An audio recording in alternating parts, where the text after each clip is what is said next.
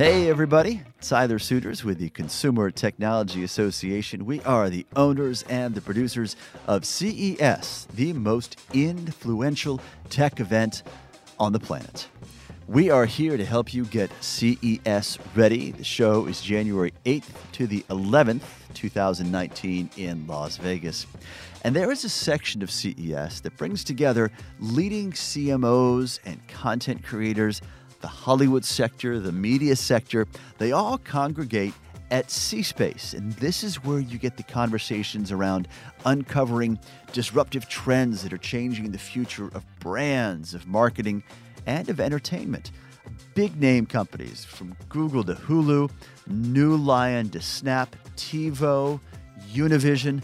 This is where it all comes together, as well as leading CMOs and chief brand officers from major companies, global brands like P&G and Unilever.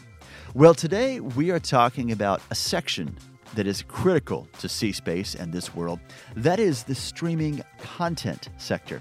Today we are talking to a pioneer in the streaming music sector. That is Pandora, in part about its brand new Music Genome project. Very cool.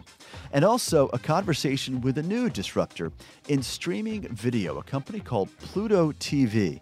You're really going to want to hear about this, including a new campaign that Pluto has underway involving pop-up channels. That's all on this edition of CES Tech Talk.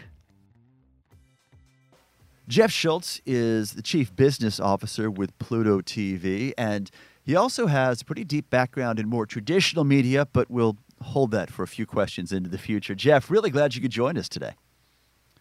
Thanks for having me. So let's talk about Pluto TV. I'm tempted to say it's synonymous with streaming video, but I know it's a much more deeper explanation than that, correct?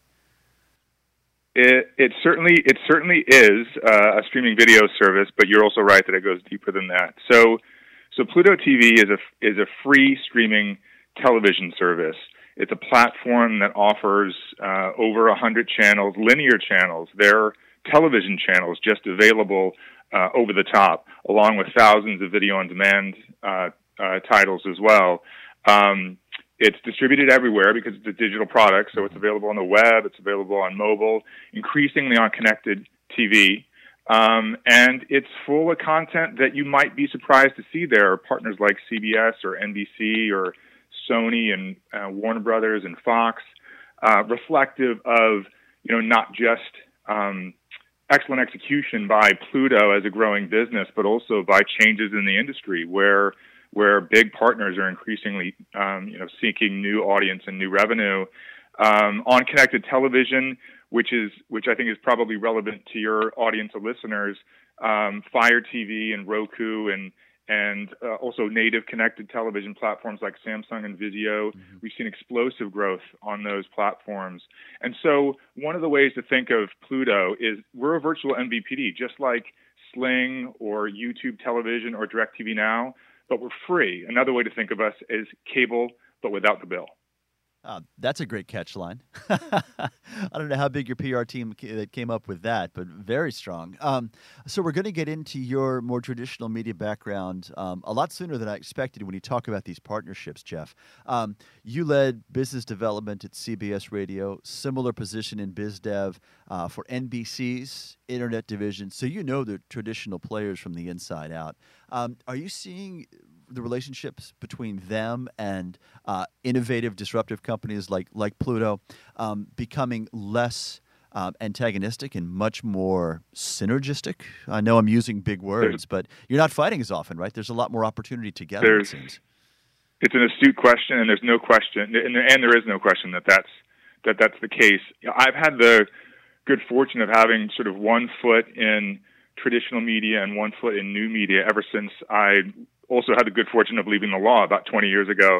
And so I've had a front row seat to all of these changes. And what I'll say is, even just several years ago, the attitude or approach of these major media companies towards something like Pluto would not be what it is today. There are two things happening at the same time. You could call them push-pull.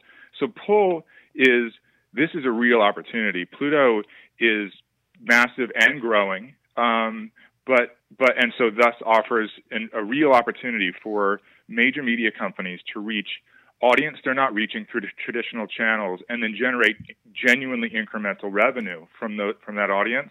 But the push part is that the business is changing in ways that are more clear than ever. I think it was just earlier this week or last when the million subscriber drop was announced across all MVPDs. So like this cord cutting trend, which is a supportive trend for us, is accelerating, and it's causing major media companies to take seriously other approaches for monetization and distribution. So at the nexus of this is a point that you referenced in just a moment ago, Jeff, and that is connected devices. And you were pointing specifically to smart TVs, 4K UHD, the UHD experience. Connected devices are critical for all of this. And as we get more and more connected devices in our homes or on the go, I mean, that is what's driving all of this, right? I mean, that's what drives consumer behavior, consumer enthusiasm, and content creation, right? Is the availability of this anytime, anywhere through connectivity? That's right. And that's right in two sort of separate ways. That the fact that people can consume content, particularly video content, everywhere, web, mobile, connected television, this multi-platform consumption opportunity is creating more consumption, not less. While traditional platforms are suffering, the overall consumption of media is still increasing constantly. And so for media companies that have a multi-platform approach where they're about building content and brands and then reaching consumers wherever they are, that's a winner. But then secondarily is the growth of connected television in particular. So I mentioned cord cutting as a supportive trend, and it is. It absolutely is. We are in many ways a substitute to cable because we're a multi-channel offering. We are a vMVPD, but we come at no charge.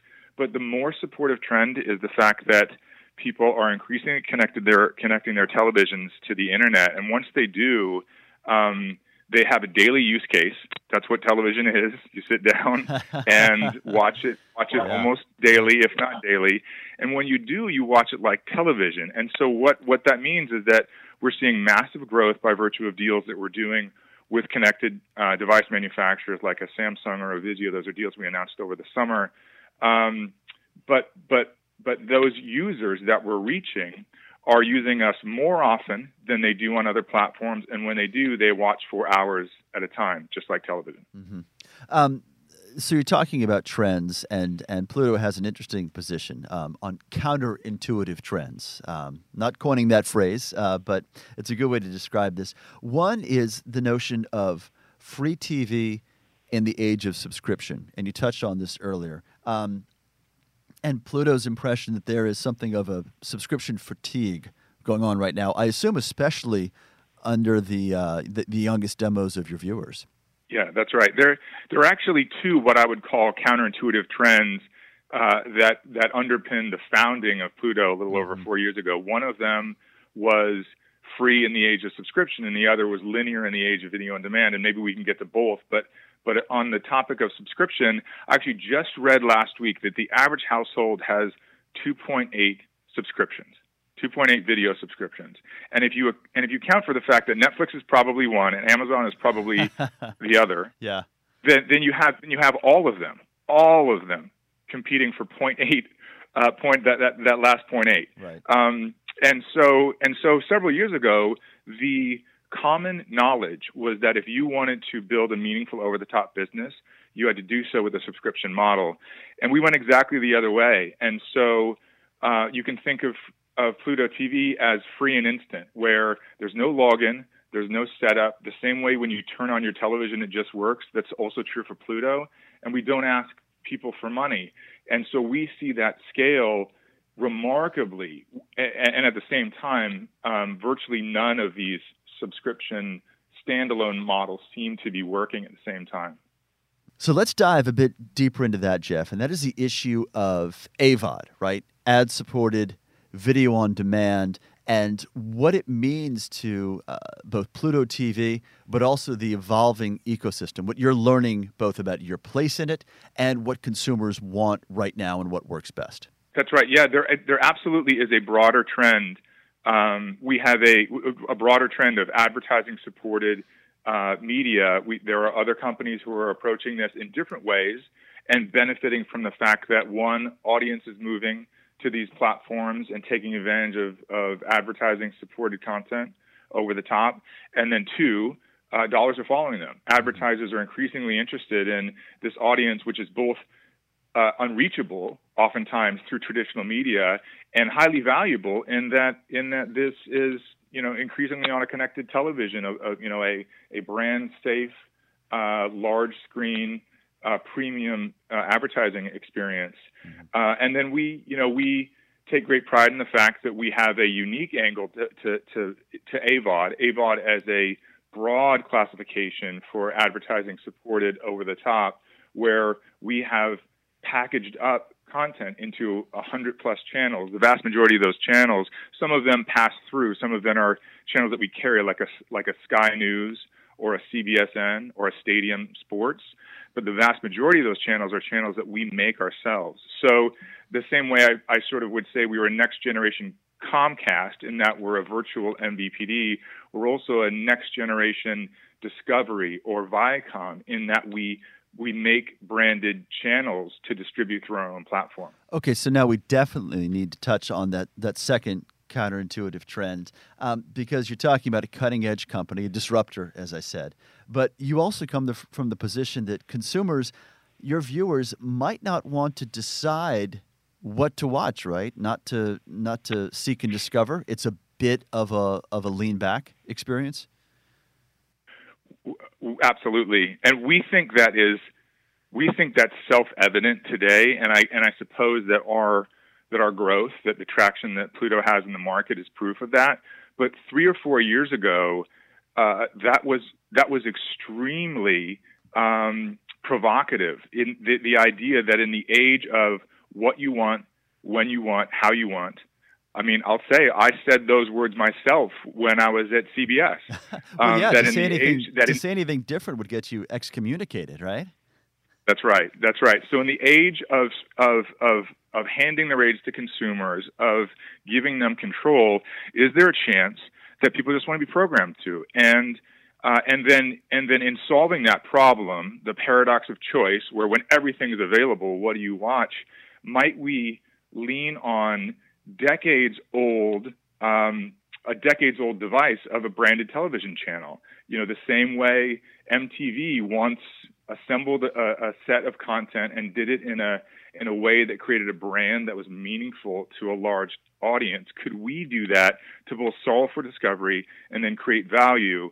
And it appears to be working. So let's talk about one of, look, I think it's one of your coolest approaches, but to hit that sweet spot, Jeff, and that is the idea of a pop-up channel. It does, to some extent, promote the lean-back approach, but also it's catchy. You're grabbing attention at a time when it's in a deficit, and it seems like it's working quite well across a number of different content suites for you. It's incredible. This one I can't say that I saw coming.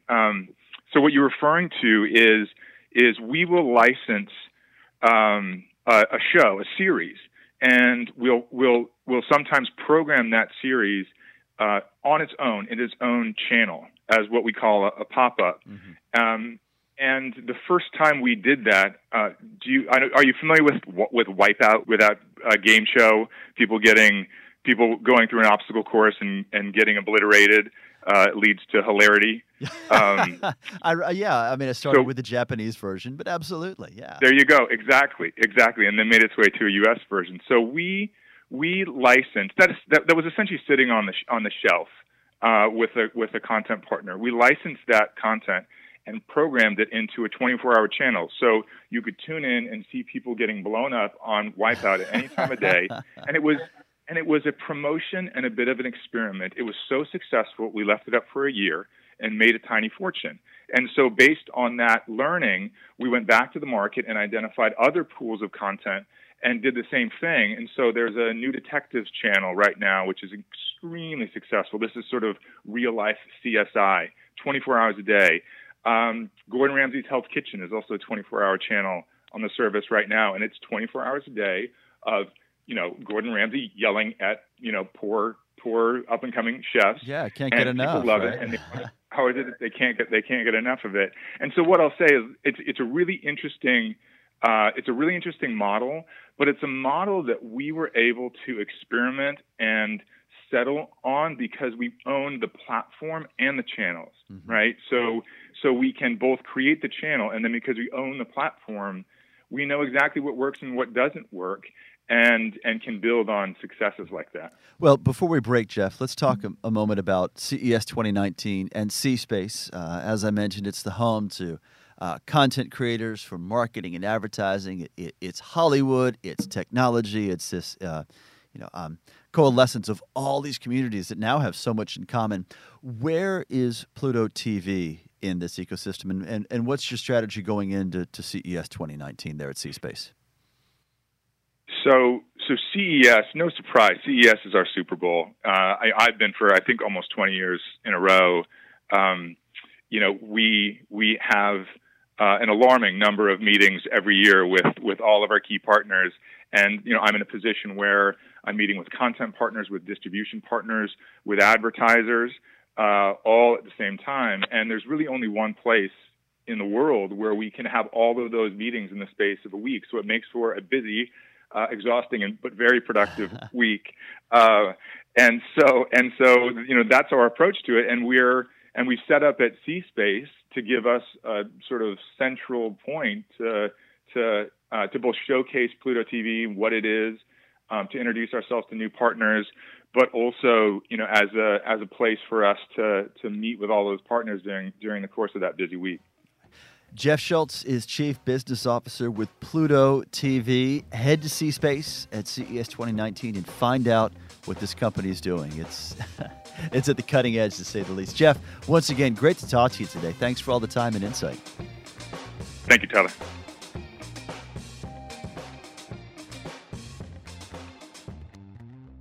Hey, joining me now is Alex White. He is with Pandora, where he is the head of music recommendations and curation programming. Alex, which I guess means you get to hear the latest, coolest music and make decisions before anybody else does. Among many other things. Really glad you're with us today. Thanks so much. How about a quick state of play on the industry right now, what you're seeing from the streaming sector? Yeah, well, thanks for having me. It's great to be here. It's a really exciting time in the streaming music industry. A couple of things stand out. Obviously, the growth in the market overall is super compelling. The record labels are investing in artists and new music and breaking new acts after years of a tough business climate. The rise of voice and connected devices makes it a really exciting time for consumers and the CE world overall. And lastly, I think the scale with which streaming companies like Pandora can operate and deliver effortless, personalized programming and discovery is unprecedented. And I think the exciting advances technically have been around reinventing what does a music service look like from the kind of older iTunes model, or a world where consumers had to buy each song individually or each album on their own. So 2 words you say there stand out to me. One is scale, and how quickly you're growing both in offering and also audience. The other, though, is effortless. Nothing about what you were doing at Pandora and what the industry is doing in general seems effortless to me, unless you're talking about the consumer experience. So could you expand on that a little bit? Yeah, we try to. There's tremendous effort across the company every day to make the end listener experience as effortless as possible. And, that's been Pandora's bread and butter since the beginning, of put in a song or an artist and hear great music associated with that based on the underlying musical properties of the work, as well as dozens of algorithms on top of that, collaborative filtering and other inputs and signals that we have. I think we try really hard to reimagine what a on-demand streaming service could look like when we launched Premium a few years ago. And I'll just give two quick examples of offline listening and playlist building. So we've all had the experience where you go under a tunnel or jump on an airplane and you forgot to download the content or the music or the video that you wanted to hear or watch, and realized only once you lost connectivity that it was too late. Well, we created something called Intelligent Offline that pre-downloads your 4 most listened to stations to keep the music going. So when you lose connectivity, we just transfer you automatically to one of your pre-downloaded stations. And that's a good example of making it effortless on the listener side of things, but behind the scenes, there's a whole host of reasons why that was never done before, technically to pre-cache and not take up much room on people's phones. Mm-hmm. Mm-hmm. The second would be around playlist building, and we noticed after the acquisition of Rdio and with subscribers that they would start playlists but not finish them. They would maybe build orphan playlists, we called them, of just having a few songs on that playlist. And so we inserted a magic wand at the end there that uses all our algorithms and recommendation sciences to fill out the playlist. So if you start a playlist for a holiday family gathering and you drag in the 2 songs that you know and love, we can fill in the rest with 30-minute blocks of music, and you can edit, of course, if we get it wrong. But you can build out a playlist very quickly and easily. And that's a great example of the effortlessness we want to bring to the consumer experience, and of course, behind the scenes, very effortful. Yeah, you're making me feel guilty now, Alex, about all those shoeboxes I had with somewhat started mixtapes, but never really got to side B on, right? Exactly. Yeah, a century ago, it seems. Lean in and lean back is a paradigm we've heard with video, I think, primarily, but television, that kind of consumption. You all are very much pioneering in that sector, everything from the Music Genome Project to the thumbs up, thumbs down, right, which is now integral to streaming music. What's the latest for you all in that lean in, lean back approach to content discovery?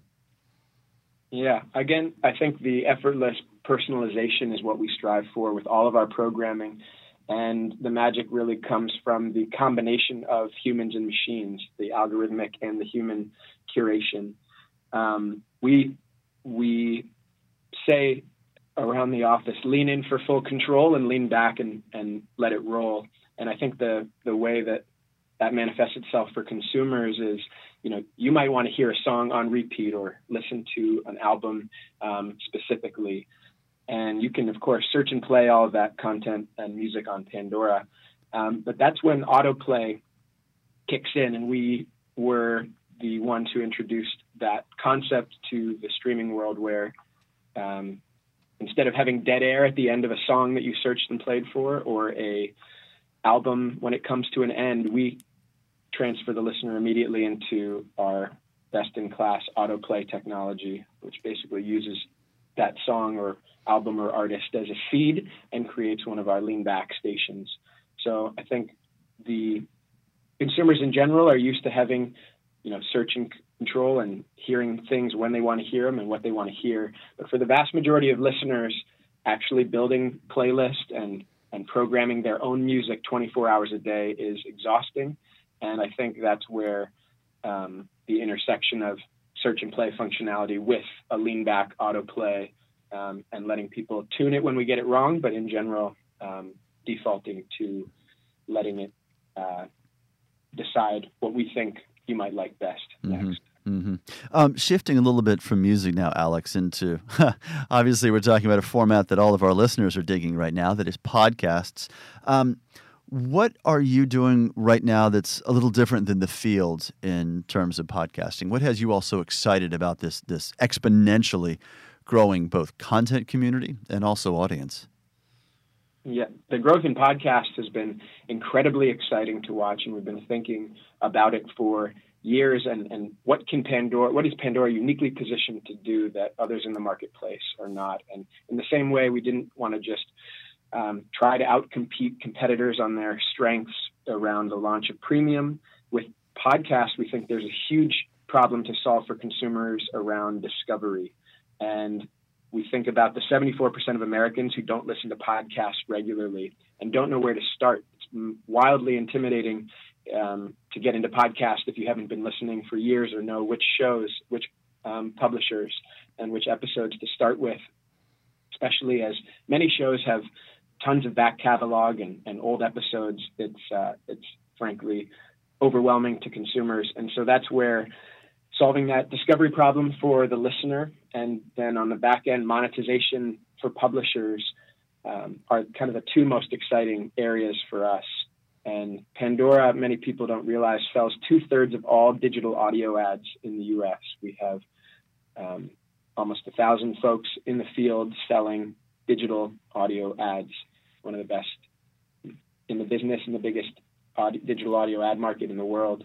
And so being able to help consumers find great shows they never would have heard of otherwise, and monetize those shows for the publishers feels like the 1-2 punch of excitement for us here. Mm-hmm. Well, when you talk about Pandora's place in the audio market, Alex, right now, one of the driving trends in the tech sector, and this is more of a horizontal, I think, than a vertical, but it is voice recognition, right, and voice-activated digital assistants. And there are a number on the market, and we're seeing exponential growth there in U.S. homes, certainly. At CTA, one of the trends our research team has been talking about for a little over a year now is voice as the fourth sales channel, right? Using voice to shop, essentially. No laptop, no phone, certainly no brick and mortar needed. Where do you see voice going? And we start this conversation, on the heels of one about digital ads, but this is also about the consumer experience, right? Getting a little more effortless, if that's a proper way to put it. What is voice's role moving forward for Pandora? Yeah, we're seeing, in terms of our first-party data, millions of people using these connected devices and voice smart speakers every month. 35% year-over-year growth in this category for us. And voice is a key part of the future for Pandora. When we think about effortless, personalized programming, we think about there's almost nothing as effortless as just saying your intention of what you want to hear. We delineate between listeners that have intent of what they want to listen to, and it goes back to what we were talking about earlier with lean in versus lean back. If you want to hear a specific song by a specific artist, that's going to be table stakes, of course, in making sure our voice recognition software has the ability to understand multiple languages, like a request for a Spanish language song. And that's kind of table stakes. Where I think it gets really interesting, especially for Pandora, is when the listener doesn't have intent of what to listen to and just wants and needs to trust a service to provide that lean back listening experience. It's unlike a interface on your phone or on your laptop or your desktop where you can see the playlist in advance and you understand exactly what's coming down the pipe or see a set of search results. There's almost nothing but trust that the service will play what you want to hear and respect your parental filters and explicit content and play music in the background of your party or your gathering that works for whatever mood and activity or environment you're in. And so the listener with no intent who wants to hear happy music or music for a rainy day starts to get really fascinating. I think that's where the intersection of a lot of the work we're doing on the programming side intersects with a lot of the work on the search side and the investment we've made over the years in that algorithmic and human curated approach really starts to pay off when we have to get it right at the beginning because the listener doesn't have a menu of 5 to 10 things to select from. Yeah, so here we are more than a decade in now, Alex, and it sounds like the magic of discovery is still very much I'll call it a thing, right, with a capital T, but for listeners, for your consumers, your customers, discovery still rocks and is exciting. Always. That's one of the things we know, don't expect to ever change. Although as you get into it with my team, when people think about new music and new artists, there's a lot of different flavors of that. Do they mean the new music that's come out every Friday and the thousands of new tracks and albums that are released? Do they mean new in the last 6 months? Do they mean new to them, even though the artist or the music has been around for years? And discerning that's a very personalized experience of the level of discovery and the type of new that you mean as a listener. And that's what we have to kind of gauge, and lots of mechanisms in place to make sure we're serving the listener what they want to hear. What about engagement and what you're seeing on the devices we're using to listen? We talked a little bit about voice platforms, but is device use shifting a little bit? Are you seeing a broader panoply of the consumer tech we're using for music streaming? Yeah, I mean, over 90% of total listening hours on Pandora are via mobile and other connected devices. So that was absolutely not the case in a world where desktop and platform and web platform was so prevalent. Right. There's a massive increase in the voice-activated devices, which we talked about, but also native auto integrations. We have dozens of integrations with, primary original OEMs and aftermarket manufacturers. And as we know from consumer behavior and research, the vast majority of consumers in America commute to work every day in their cars. And we think that's obviously a key area for us to play in and to make sure we are, again, as effortless as possible, or just pushing a button or even easier in the car.